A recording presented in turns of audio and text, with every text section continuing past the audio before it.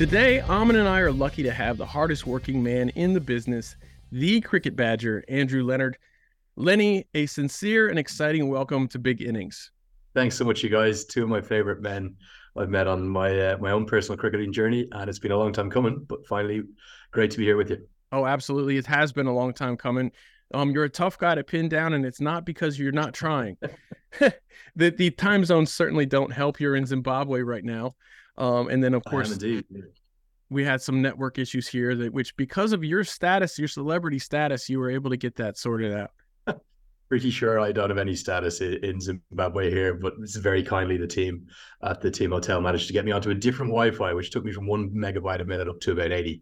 So hopefully we'll be able to get the whole way through this podcast. Really looking forward to it.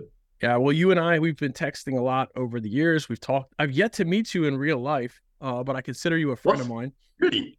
Yeah, we haven't met in real life. It's true. I did not know that. There we go. I'm sorry. Nate, this means your personality comes through so much through text. He doesn't even have to see you in person. He just feels the energy straight away. Genuinely didn't know that. Like, yeah, that's not a setup. I did not know that.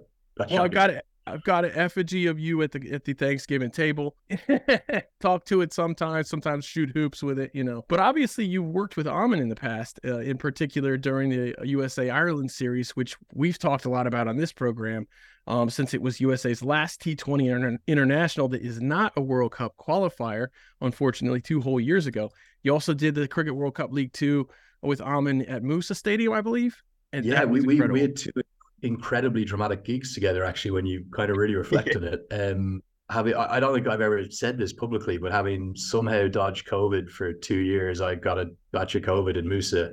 I literally been all over the world, everywhere I shouldn't have been, in some of the worst hotspots. And then right towards the end of the pandemic, I felt I just got a real bad fever and was forced to test. And I had to sit out, I think probably 2, if not 4 of the games, maybe, Aaman, where yourself and 2, rescued me, and then I was able to get back in the saddle. And then, of course, it's back to the COVID word. Let's hope it's the only time we mention it in this podcast. But then the Ireland series, absolutely, on a personal level, and then for an organizational level for USA Cricket, was utterly devastated, because it was absolutely the right thing for them to do, to bring a full member over for the first time.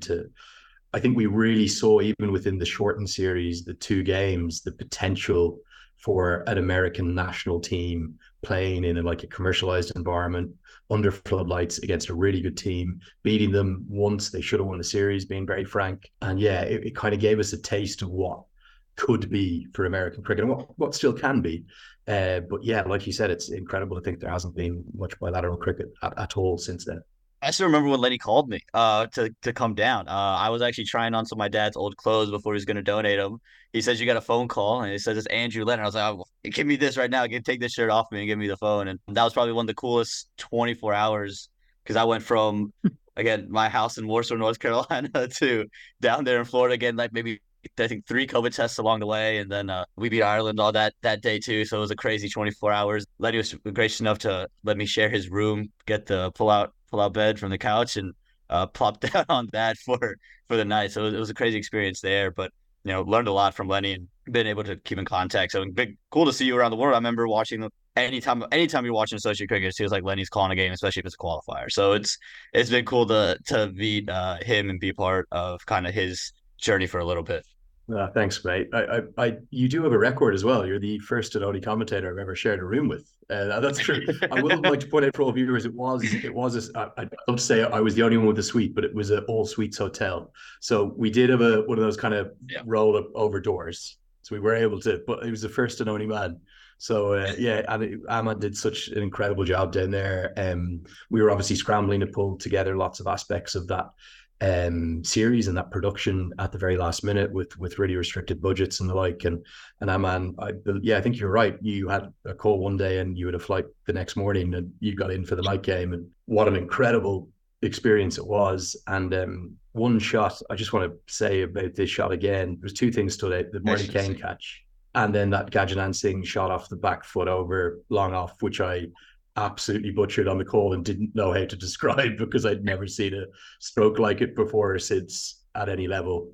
And you just got that, and particularly because USA had rule outs with the COVID. Like, I think Stephen Taylor didn't play, I'm going to forget everybody who didn't play. 4 or 5 senior guys didn't play, so they kind of were almost forced to pick the likes of Yasser Mohammed and Vatsal Bagela, and it was like, this is how good America can be with their own homegrown, brought up lads. Citation Mukamala played. Like, it was like, wow, this is super exciting. And I was the most torn human in the planet, because obviously I have a huge affinity with American cricket, and we're playing against where I'm from. So I didn't know who I wanted to, but I certainly was so buzzed for America winning that first one, and they really should have won the series 2-0. Yeah, you mentioned Gaj and Marty Kane. Those are the two things that stand out to me too. Like, first of all, I was stoked that I love Marty Kane as a person. I think everyone who's ever met him loves the guy. He's just enthusiastic. He makes everybody feel like they're the most important person in the room at the moment. He's just full of personality, and he's a fun cricketer to watch. He does it with hustle. He never takes a ball off in the field. He wants every ball to come. If I had my way, he'd get 10 crazy catches a game too. But I think I think he, in 4 or 5 reverse sweeps and ramp shots and things like that. If Marty's in the game, you can't miss it. And then of course Gajanon. And that lineup, I remember thinking, wow, we're missing Steven Taylor, and we got this many lefty bats, up and down the order still. It was, like you said, it was just showcased the potential of cricket in the USA like probably nothing has. So it was such an exciting time. Yeah, just a very final point, there was the atmosphere when America won under floodlights, and people, it's kind of, everyone in the world loves America. We're not going to get into politics in this podcast, but like the land of dreams, the land of hope, that's everyone aspires to, the great things that America stands for. And you could not help but get caught up in the kind of the USA that was being chanted in the crowd. There was a couple of vloggers that came in, might be wrong, I think they're from Las Vegas, who'd never been to a live cricket match before. Yeah. And they did this awesome behind the scenes vlog of what it was like to be an American at a cricket match for the first time and cheer on America. And then they won. And it was just like, well, hold on. It's actually, it's obviously always been talked about for decades as, the next big thing in cricket. And you guys probably got a lot of that experience, I suspect, at MLC, which I was only able to follow a little bit because I was off commentating a different time zone. But you just got those kind of goosebumps of, wow, this is the potential and the opportunity here. And for me, I love all kinds of cricket, but international cricket for me is always going to be the pinnacle. It's the thing I love the most by a distance. So to see USA beating Ireland, I think we had Manan Patel on BBC, like the main BBC sports show the next day. And I was like, wow.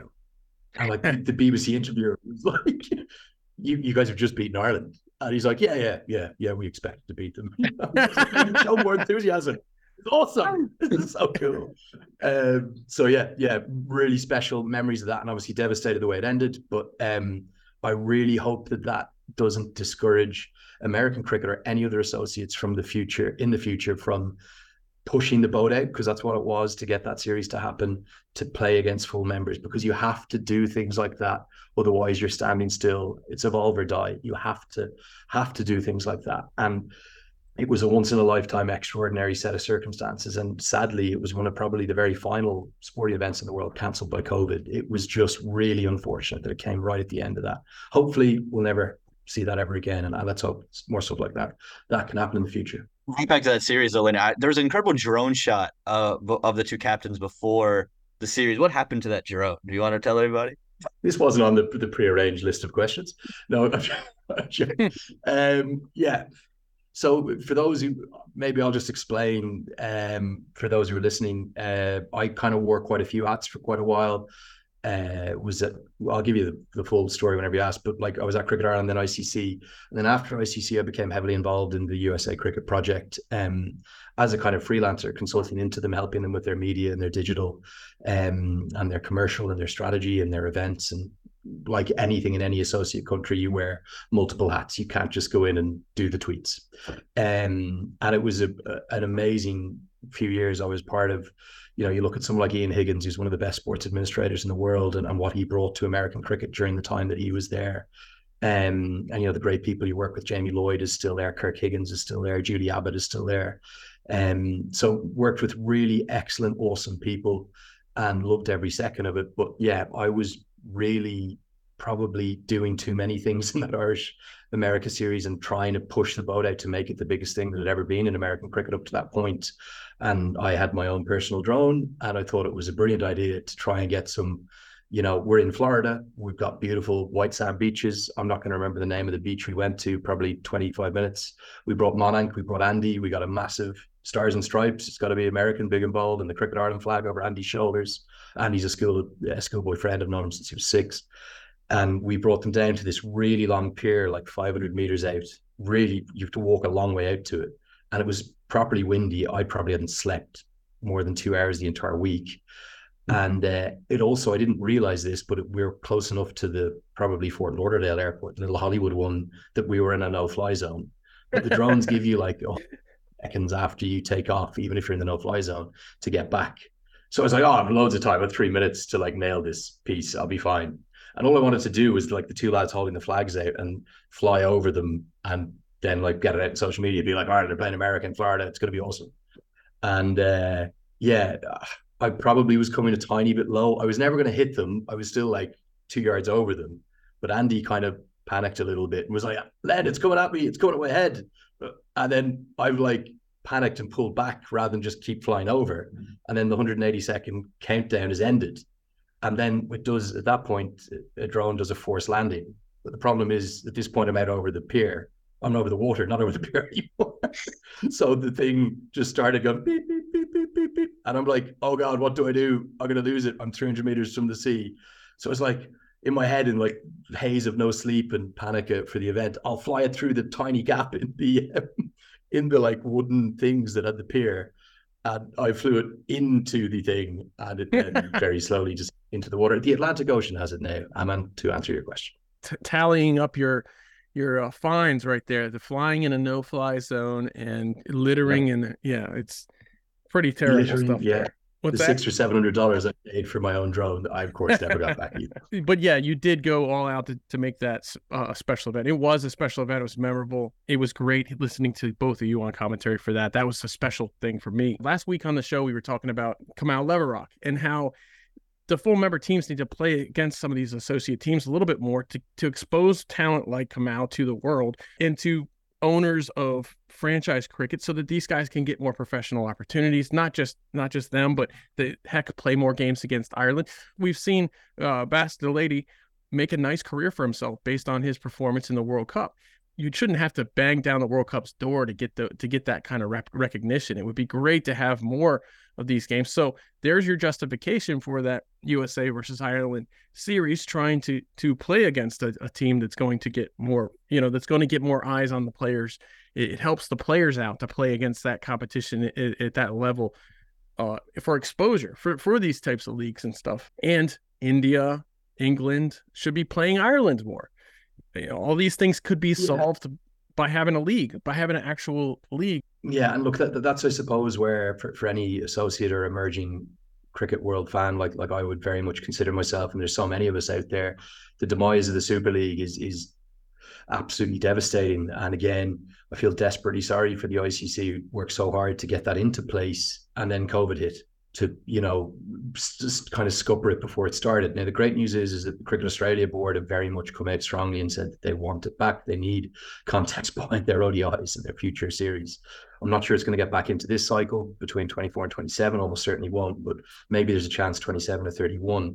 Final point, just to touch on it, is that you reference something like Bermuda not getting the opportunity to play against higher ranked nations. There has to be a certain amount of pragmatism as to how you find ways to do that. And that's why I really hope people would never look at that USA Ireland series and say, oh, well, it lost money or it got cancelled by COVID, so you can't do it again. COVID stuff is gone, thank God. So the pragmatism and the practicality behind that was Ireland were going to play a Cricket World Cup Super League series in the Caribbean, in Jamaica. Instead of arriving in Jamaica, not getting even maybe one practice game from the West Indies Cricket Board and then going straight into a critical series for them, they were going to get 5 good games in very similar conditions in Florida against a good quality associate. And you two will know, and probably other listeners will know more so than ever, that the leading associates are better than they've ever been. And there's very few of them are pushovers, particularly for the lower ranked test nations, maybe against India and Australia and stuff. It's going to be a bit of an uphill battle still. But the logic behind that made all the sense in the world. And you know what I would love to see more of, I know it's India now and South Africa, maybe they're not going to go to Windhoek, but like when England are going to South Africa, why are they not playing Zimbabwe? Why are they not getting in for 2 T20Is at the start of the tour against Namibia? So there's ways to do it that don't cost a rake load of money, that are actually massively cost effective and benefit the wider cricketing world hugely, but actually benefit the big boy. And we know this from Ireland in a big way. And one of the things I was proudest of with that inaugural test we hosted against Pakistan back in Malahide in 2017, 2018, actually, was that they went on to England after and won the test series against England. I was like, surely the penny's going to drop here. That Pakistan coming to Ireland, yes, they won reasonably comfortably in the end, but they were given a good run out. They beat us by 6 wickets, you know? That is perfect prep. It's so much better than any county game you're going to get or any sort of first class makey uppy fixture. I think Pakistan just played the Prime Minister's 11 down in Australia. But like, it doesn't even enter their compass right now that maybe Pakistan could actually play 3 white ball games in Port Moresby at Papua New Guinea in the exact same heat and conditions and the like. So I'm really hoping that is going to start to be the way ever more so, particularly with that 20-team World Cup coming up this year coming in June. And I'm sure we're going to talk lots about that. That for me is the most exciting cricket event there's ever been. I agree with you. I couldn't agree with you more. This is such an exciting World Cup. It's, you know, I've said it before. I said it last week. I hope it's 2 steps forward and not 3 steps back to come. You know, so many times we see progress and then we see it unspooled. I think that this is a great opportunity. First of all, it's in the USA. If, you know, fingers crossed that venue in New York comes along. But either way, the bigger thing than that is the 20 teams. Like you said, it's just, we have Uganda in a World Cup, for God's sake. This is, you've done every qualifier for the World Cup except for one, the one in PNG with Bez and Charles and Minnie. Because you've been a part of all these, you've been able to see the stories that have developed. I mean, that we should all be so aware of. You know, some really incredible stories in associate cricket for these qualifiers. Africa won, to me, obviously I'm thrilled that USA and Canada are both in the same World Cup. That's amazing. And hopefully it leads to a upcoming Audi Cup this year or next year or whenever. It's very, very shortly that just goes on in perpetuity. But the Uganda upset, it can't be called anything but that. It was an upset for certain.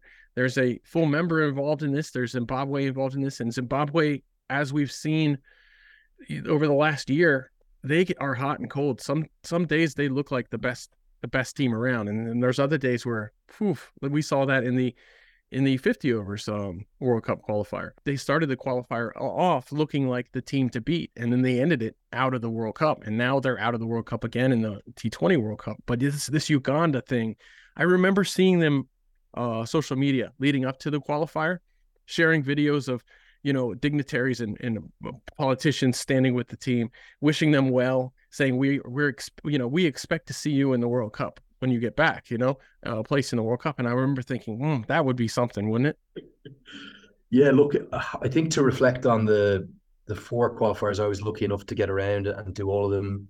I think the ICC were keen to get a consistency of coverage and quality of coverage, given some of the challenges we have sometimes out in the road at pathway events. And I was delighted to kind of block those out in my schedule well in advance when they told me. And they said, look, you can't actually do PNG because it's literally on at the same time as Scotland. And I said, don't worry, Bez and Charles Amini will do a great job down there. So I can't speak about the PNG one too much, but to a certain extent, that it's not because I wasn't there. It just may have been the least interesting of the 5 because it very much went as you would expect. And that's no disrespect to what was it, Vanuatu, Japan, and the Philippines. Papua New Guinea are still a good side. I know they lost ODI status. They were almost always going to qualify. You run that qualifier 100 times, they'd probably qualify 98, 99. You know, it was very, very expected.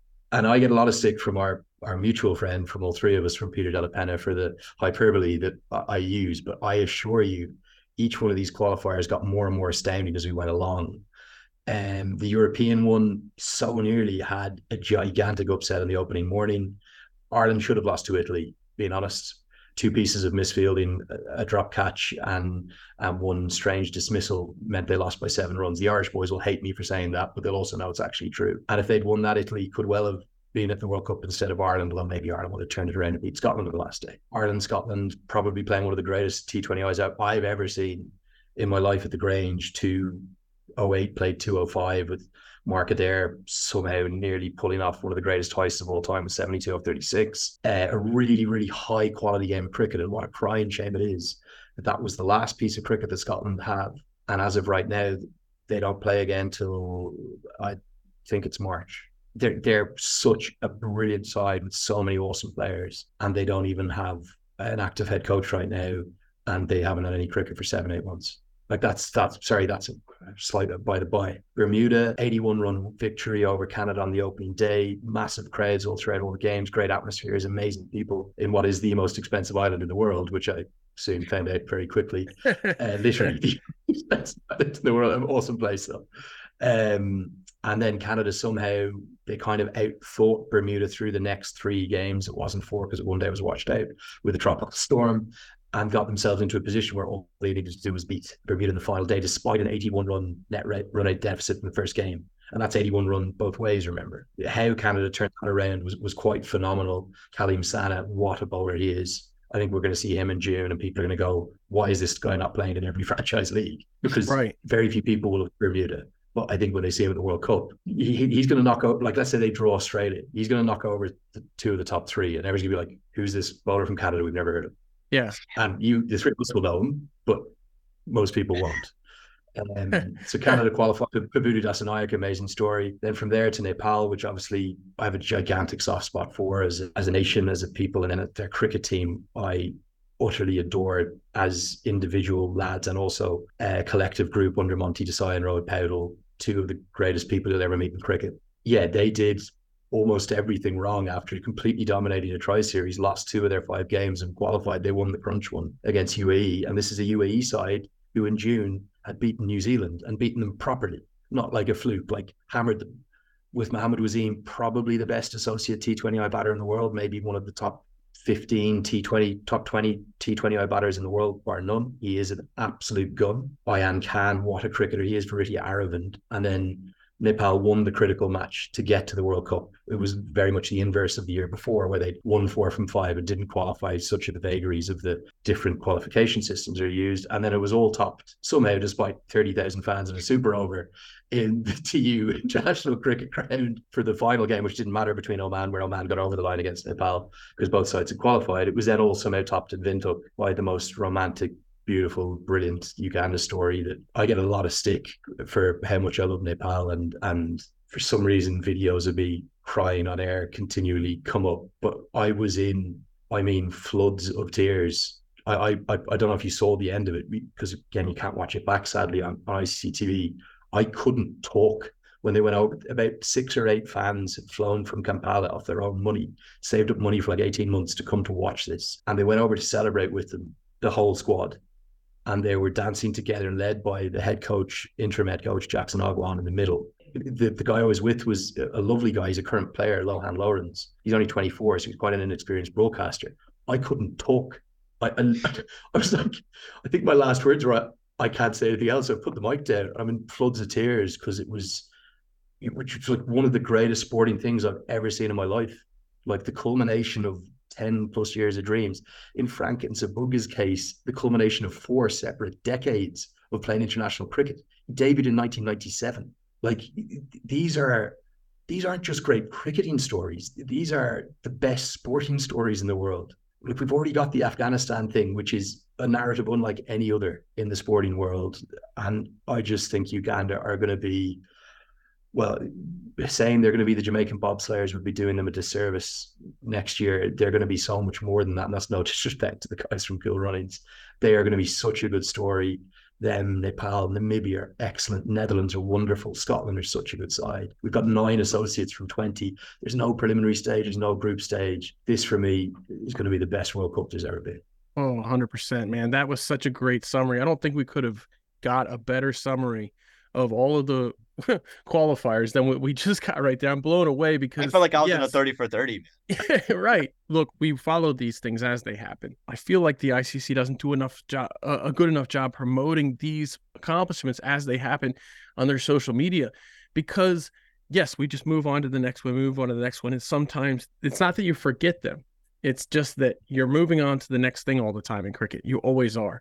But when you have the time right now at the end of all of these to look back and just frame them for what they were, which was what you just did right there, talk about the amazing accomplishments from some of these smaller nations and all of these great games. That was so good. I really like that. I feel like we need to make that into like a 5-minute clip there, and just anybody who needs to know what happened, listen to that, and you got a good summary of everything.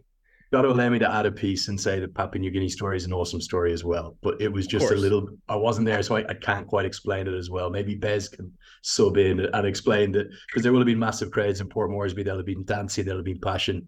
And I used to say this when I worked at the ICC, and I won't name specific names of very senior members of staff I used to debate this with genuinely. And it was always one thing that was always encouraged within the staff was, collective discussion and debate from all the different backgrounds they're from, because it was a wonderfully diverse staff. I mean, all 4 corners of the globe were in there in Dubai. But the one thing I don't think I could ever stop trying to get across to guys who were maybe from, let's just say they're from Australia, India, England, South Africa, trying to explain to them what it's like to qualify for a World Cup for a team that's never qualified for a World Cup before is close to impossible, because they've been at every single World Cup that there's ever been. Okay, I know the West Indies had to qualify this year. They missed out. I know Sri Lanka had to go to qualifier for the first time since the 80s, and they got there, etc. But they don't even have to qualify.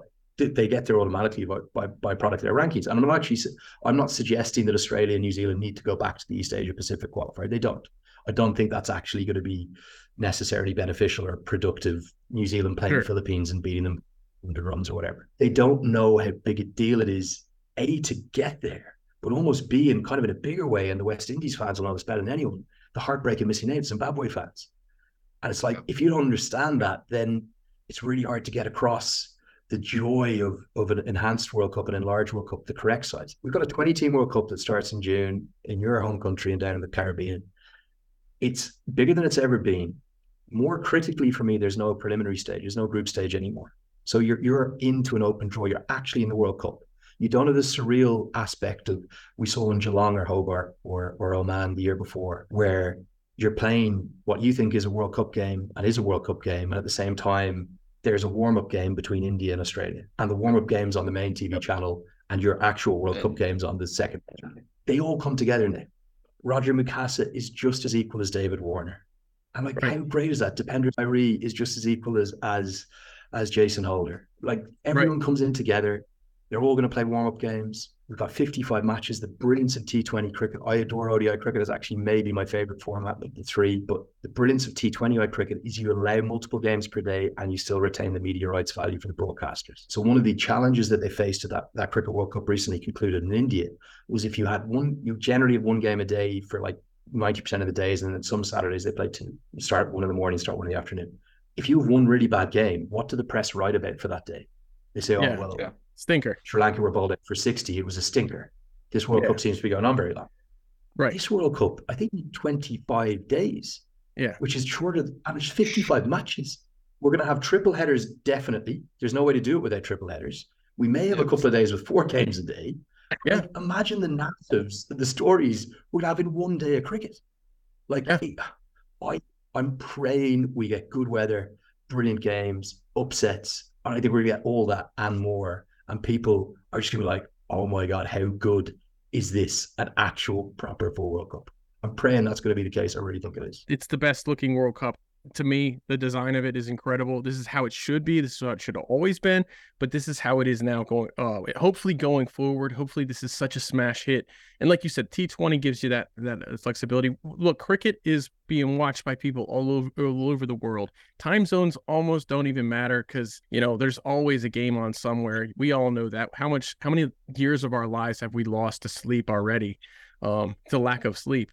Just for watching cricket. Actually, this is what my hope for the future of Major League Cricket. In fact, we see the IPL, there's 1 game a day. On Saturday, you might get 2 games. But with Major League Cricket, the fact that United States of America, is split up into so many time zones. You have the West Coast and you have the East Coast. You could have 2 games every single day of the Major League Cricket. You really could, just like there are with the NFL. They all have simulcast, which I think is a great thing too. Hopefully, this World Cup sets the tone for that in the future. Yeah, I think there's a lot of really pressure on think this World Cup too, because it's the first time we're going to see all these countries, right? I mean, we talked about it last week, Nate. Like, there's an opportunity for this World Cup to really set the tone and show people. You mentioned Lenny. It's hard to explain to people who don't watch associate cricket and watch kind of full members only from the biggest nations why we need to expand it. Because in their heads, well, if the biggest nations are always going to win the World Cup, well, now you get an opportunity where Uganda can, come in and upset somebody, where the USA can come in and upset somebody. I think that's the beauty of this World Cup. And if we're able to get a couple of those, it just makes it okay. Maybe we should include more and more of these teams, and it gets this to be more a prolonged thing rather than if every associate team and every one of these lesser teams kind of shit the bed. It's well, here we told you so. So I think there's a lot of pressure on what this World Cup can be for the outlook of the next five. But I think the Netherlands might have alleviated some of that pressure with their performances in recent World Cups. Now, the Netherlands has looked at times as good as anybody. Yeah, and look, there will be cynics out there. There's no doubt.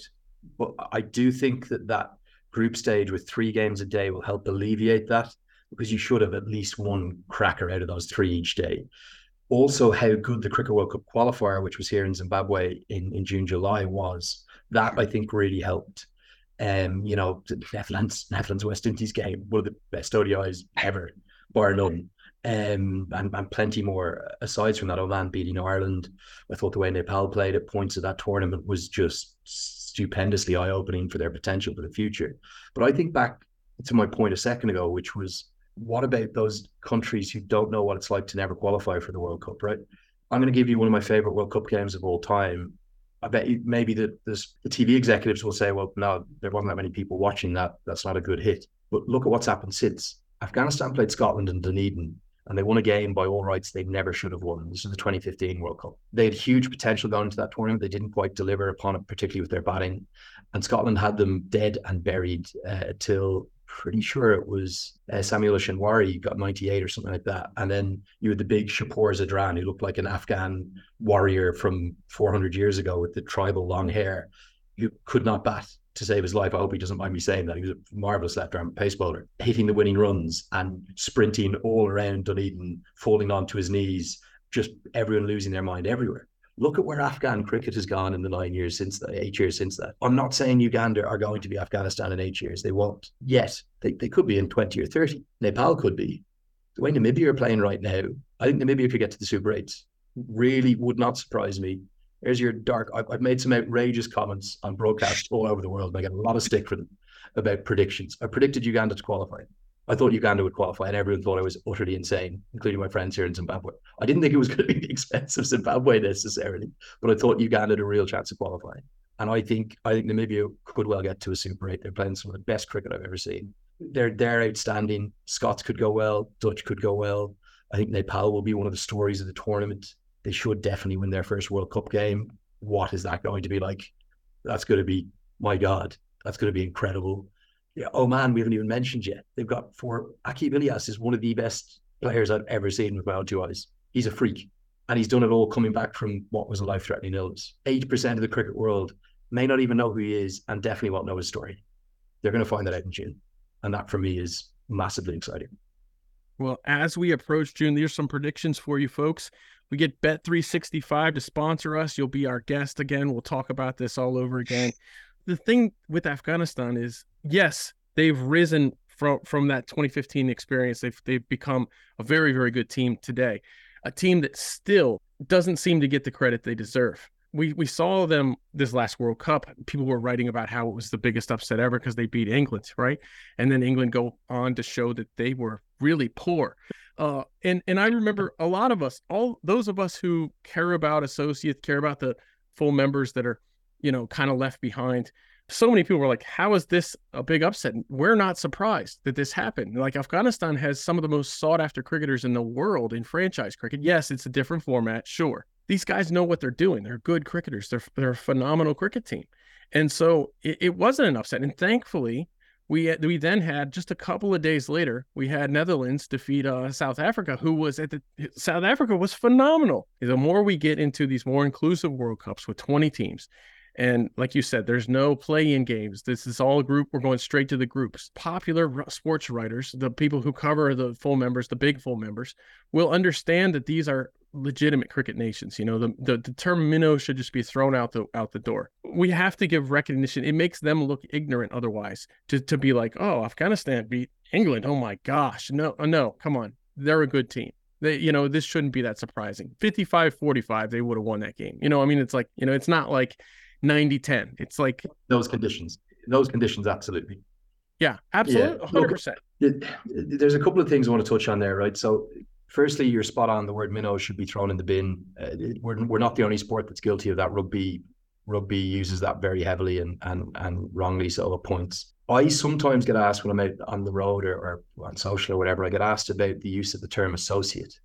And I think that's something that's really good to touch upon just for a second, because I use it as an empowering word. I use it as a word. So in essence, the dictionary definition of it is there are full members of the ICC, the 12 that are the big guns at the table, 10 traditional ones, Ireland, Afghanistan, Sandy alongside them. And then we've got whatever it is now, I think it's probably 94, 95 associates. And there was a period probably 4 or 5 years ago when all of the changes were going on in the ICC, and they were like, some people were saying, well, why are we referring to them as a different word? I try to use it as an empowering word because of what they achieve, men and women and boys and girls within those countries with significantly less resources, infrastructure, facilities, opportunities. And I actually think it's a massively empowering thing. And that's why I love associate cricket. Like the sacrifices that almost every single one of those players gives up to chase their dreams, men and women, is truly awe-inspiring. And that's why I find covering a lot of these events overwhelmingly emotional. And it's the best stories in world cricket.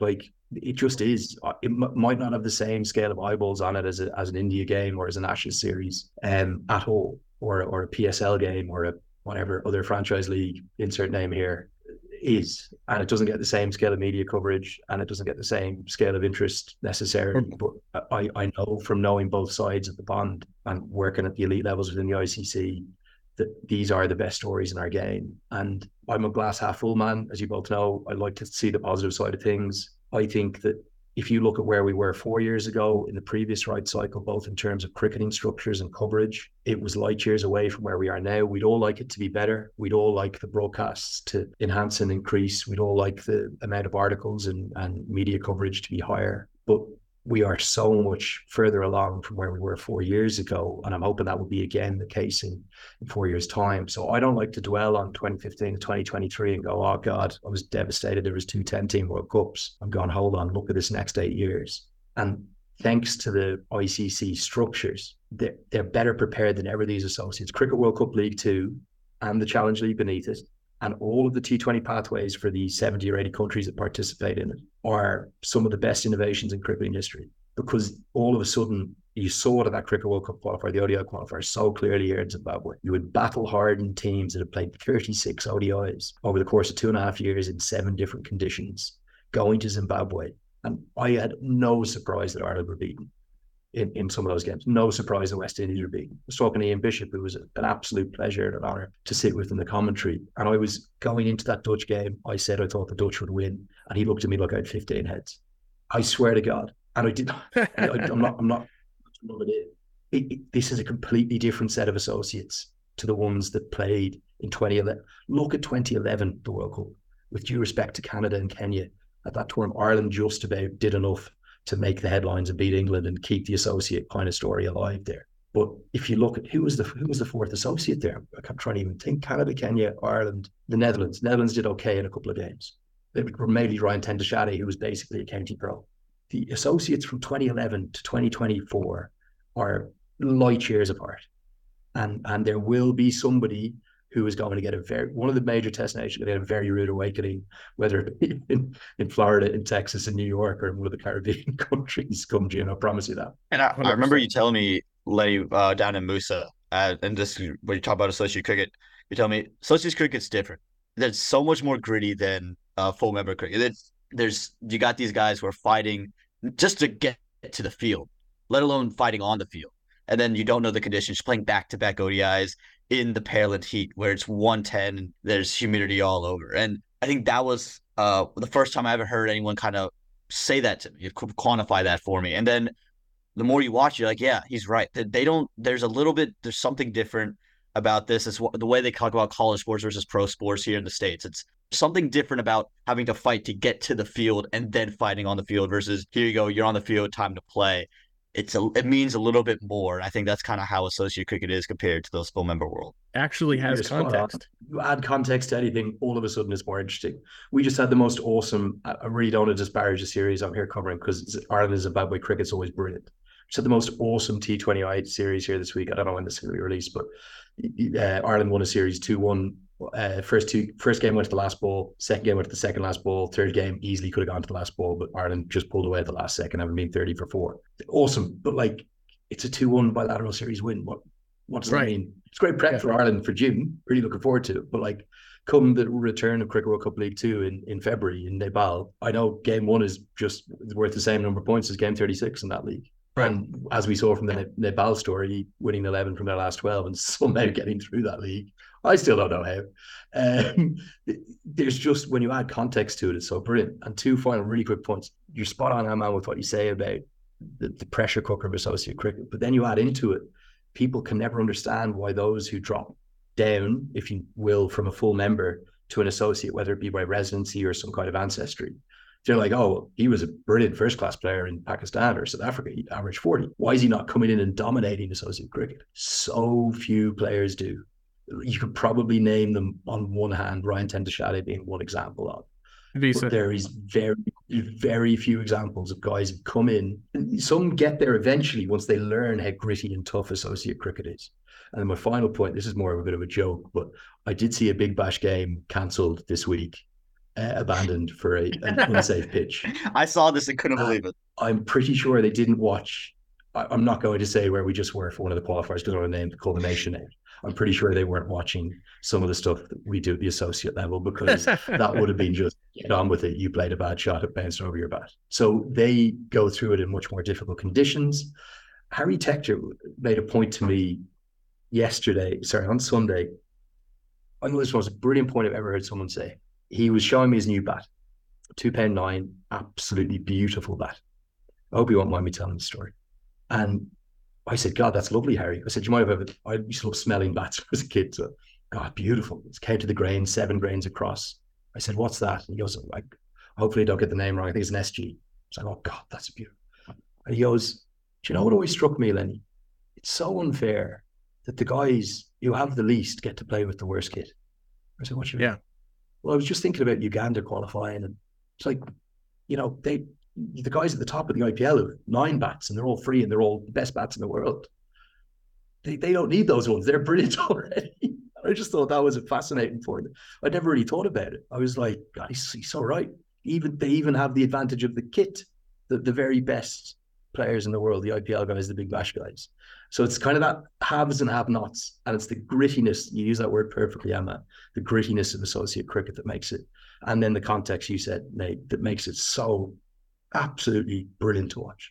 We've seen that here in the U.S. when a big player, Aaman, you've probably seen this. After Jaskaran hit those 6 sixes, he had a bag full of bats, right?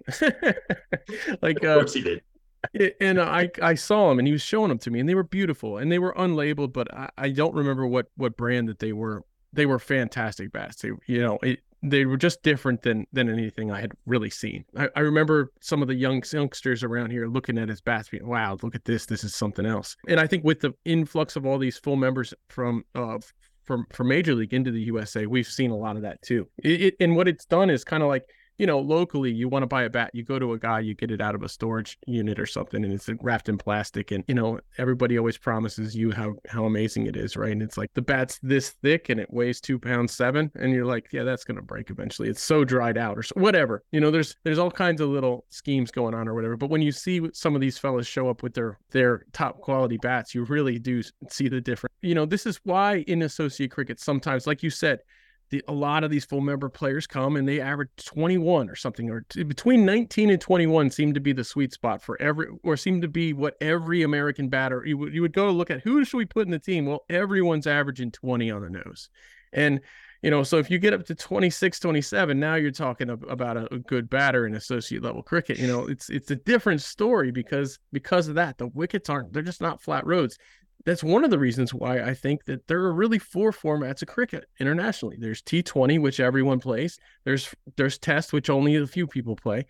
And then there's full member ODI cricket, which I almost cannot stand. And then there's associate member one-day cricket, which is incredible. I feel like there's four different formats of cricket because that associate one-day cricket is much more like a one-day test than the full member level. You're going to get 7-8 wickets per innings. You're going to get so many times. How many times have we seen USA leave three balls on the table at the end of their opening innings and end up losing by just a couple of runs because another team, the team that they're facing can play the full 50. I actually went through, I don't know why I was doing it the other day. I went through the Cricket World Cup League 2, just literally the entire Wikipedia entry of every scorecard. And obviously Papua New Guinea had a really hard run. And I think it's unfair to be harsh on them given that they played all of their series away barring one. And we have no idea, I can't believe I mentioned COVID again, but we all did it tough during COVID in different parts of the world. Papua New Guinea did it significantly tougher. Those guys hadn't even seen each other for 18 months and then were basically thrown back out to play, I think it was 24 or 28 ODIs in the course of a very short period of time. So I don't think that's a fair reflection of their cricket. But if you exclude them from it, and actually they lost quite a lot of close games as well, funnily, even though they lost a rake load of their 36. There was so few one-sided games in that Cricket World Cup League 2, and I would expect it to be the exact same in the next cycle. And it's only going to get better because in theory, again, with great respect to Papua New Guinea, Canada will be an uplift from them in terms of quality. Canada will be very capable of beating all 7 opponents, and then the Netherlands come down into it. And if the media reports are to be believed, it's going to be Nepal, Netherlands, and Namibia in Kathmandu to kick it off in February. I'm so looking forward to that renewal of that series. That sounds fantastic. Once again, that was something that was spilled out by Nepal ahead of the ICC announcing it, which was kind of a funny thing there. But it's just a reflection of the passion for the game, if you ask me. In Nepal, they can't wait to get the news out to their. They're too excited. They have to announce it. Yeah, too right. More power to them. More power to them. Speaking of Nepal, you have a really special relationship there. It's got a special place in your heart ever since I remember years ago seeing you. It might have been one of your first trips there, but you were well received. You raved about it from the start. First of all, being able to go to an associate game and seeing that many people crowding into a space, hanging from trees, doing whatever they can to see a game is just absolutely inspiring to me. And Aaman as well. We're North Carolina folks, so we get to see Church Street Park, and we know how people crowd into there. They love watching their cricket. To me, I'd rather be in that environment than in a stadium. In like a proper stadium with seats. I would rather be in that environment that's kind of like, the lights on at Church Street anyways. So you got the lights on, people under the lights, sitting on the hill, just enjoying cricket, squeezing in where they can, trying to find the best seat that they can find, the best place to view. I tell you what, that's an experience that I hope, that's a bucket list experience for me, the Nepal. You being able to go there for these events, you must feel spoiled in a way. Yeah, look, absolutely do. I've been asked on quite a few different things, particularly in Nepal, where I do quite a lot of interviews, and because cricket is just so popular there, and I do a huge amount of cricket there. I think I've got over 20 trips now, and they always ask me why is there a special relationship between you and the Nepal fans? And I've answered it so many times now, I don't think I've ever nailed it, but the more I think about it, I absolutely love cricket. It's my life. It's everything to me, and I'm so lucky to have it. To work and travel the world in something I love. Nepal absolutely loves cricket. Basically the entire nation. Nothing brings the nation and unifies them together like the fortunes of their national teams. And I think that's all I can kind of pin it down to. As I obviously have a massive passion for the sport. It's I guess hard to miss that from anyone I meet. One of my favorite stories is my ex-girlfriend who we went out for 7 years with my 20s, who had no interest in cricket at all when we started going out, and is now 10 years on, married with kids, and is still an avid fan now, purely from having had me in her life for a while. So look, we share a passion for the sport that is unbreakable, and the enthusiasm for the sport within Nepal is unmatched, in my opinion.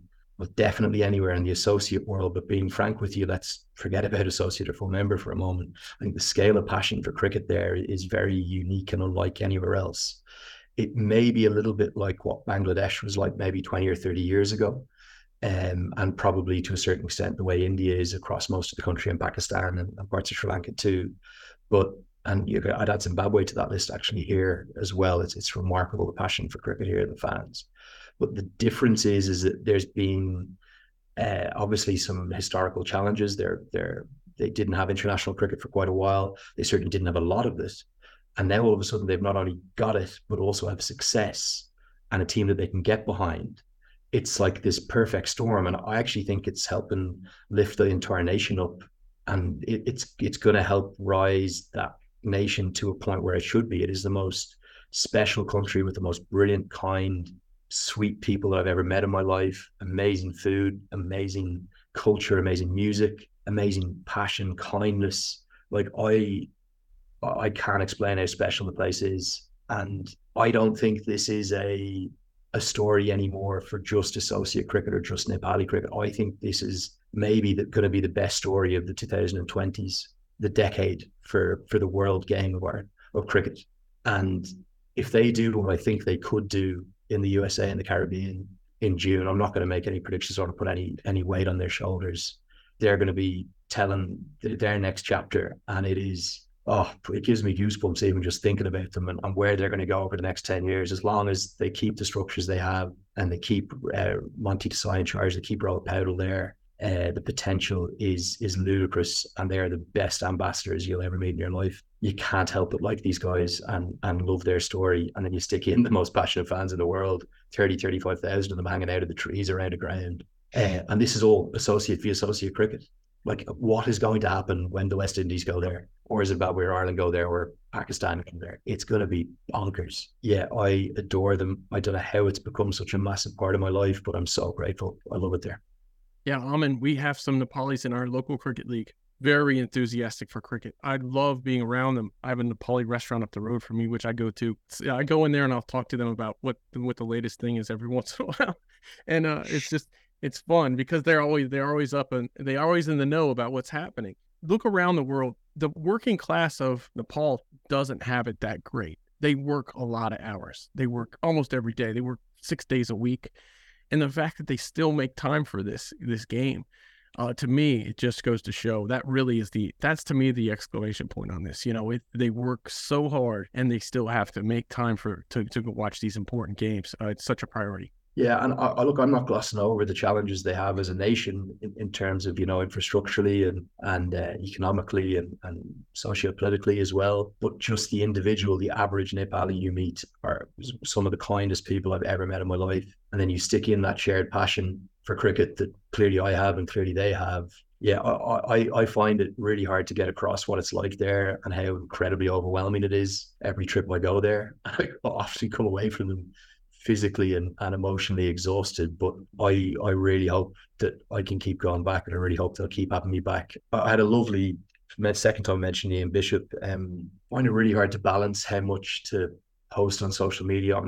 If it was up to me, if I wasn't a commentator, I would have nothing on social, like literally nothing.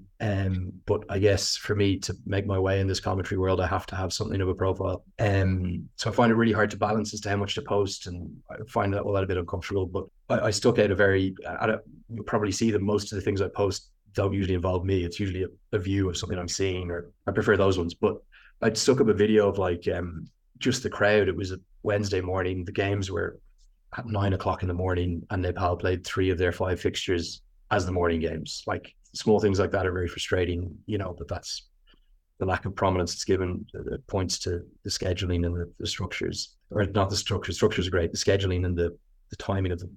But I put up a little video of the 20,000, 15,000 people who are there at 10 o'clock on a Wednesday morning for a critical game against Oman. And Ian Bishop, I'm sorry to drop his name again, but Ian Bishop sent me a tweet, which I was really touched by. I can't remember the exact wording, but he said something like, inspiring scenes, please keep telling their story to the world, or something like that. I probably got the wording completely wrong. He would have said it infinitely more eloquently than I just did. And that, to me, that kind of struck me. I was like, there's actually such a power in what we do in terms of as commentators or as broadcasters or people who are out there trying to spread the good word about our game and the importance of it. And, you know, to have someone like Ian Bishop explain that importance to you was it was quite crystallizing for me in terms of just how important it is what we all do and what you guys do in America there to try and get the game out to the wider public. So that was pretty humbling, to be honest. And yeah, I'm certain they are on Afghanistan's trajectory, and in the 2030s, if you guys have me back on in 10 years, we'll be talking about their win over England. Oh, no doubt. And I have Bish's tweet right up. I brought it up here. It says, "Keep telling their story and lifting them up with your excellence, bro." Very nice of him to recognize that. Of course, you put a couple of emojis, prayer emojis there. But yes, you know, you mentioned him. He's another one of those guys that just seems to love cricket so much that just, to me, coming into the game at the point in time when I did, 2015 was when I started following cricket. And when I came in, Ian Bishop, to me, in so many ways, is kind of the voice of cricket to me, at least of the bigger events and stuff. So, yeah, just a passionate guy. That was part 1 of our 2-part chat with cricket badger Andrew Leonard. Stand by for part 2, which I'm hoping will go out on Monday, and good luck to all the associate players listed in this year's Pakistan Super League auction.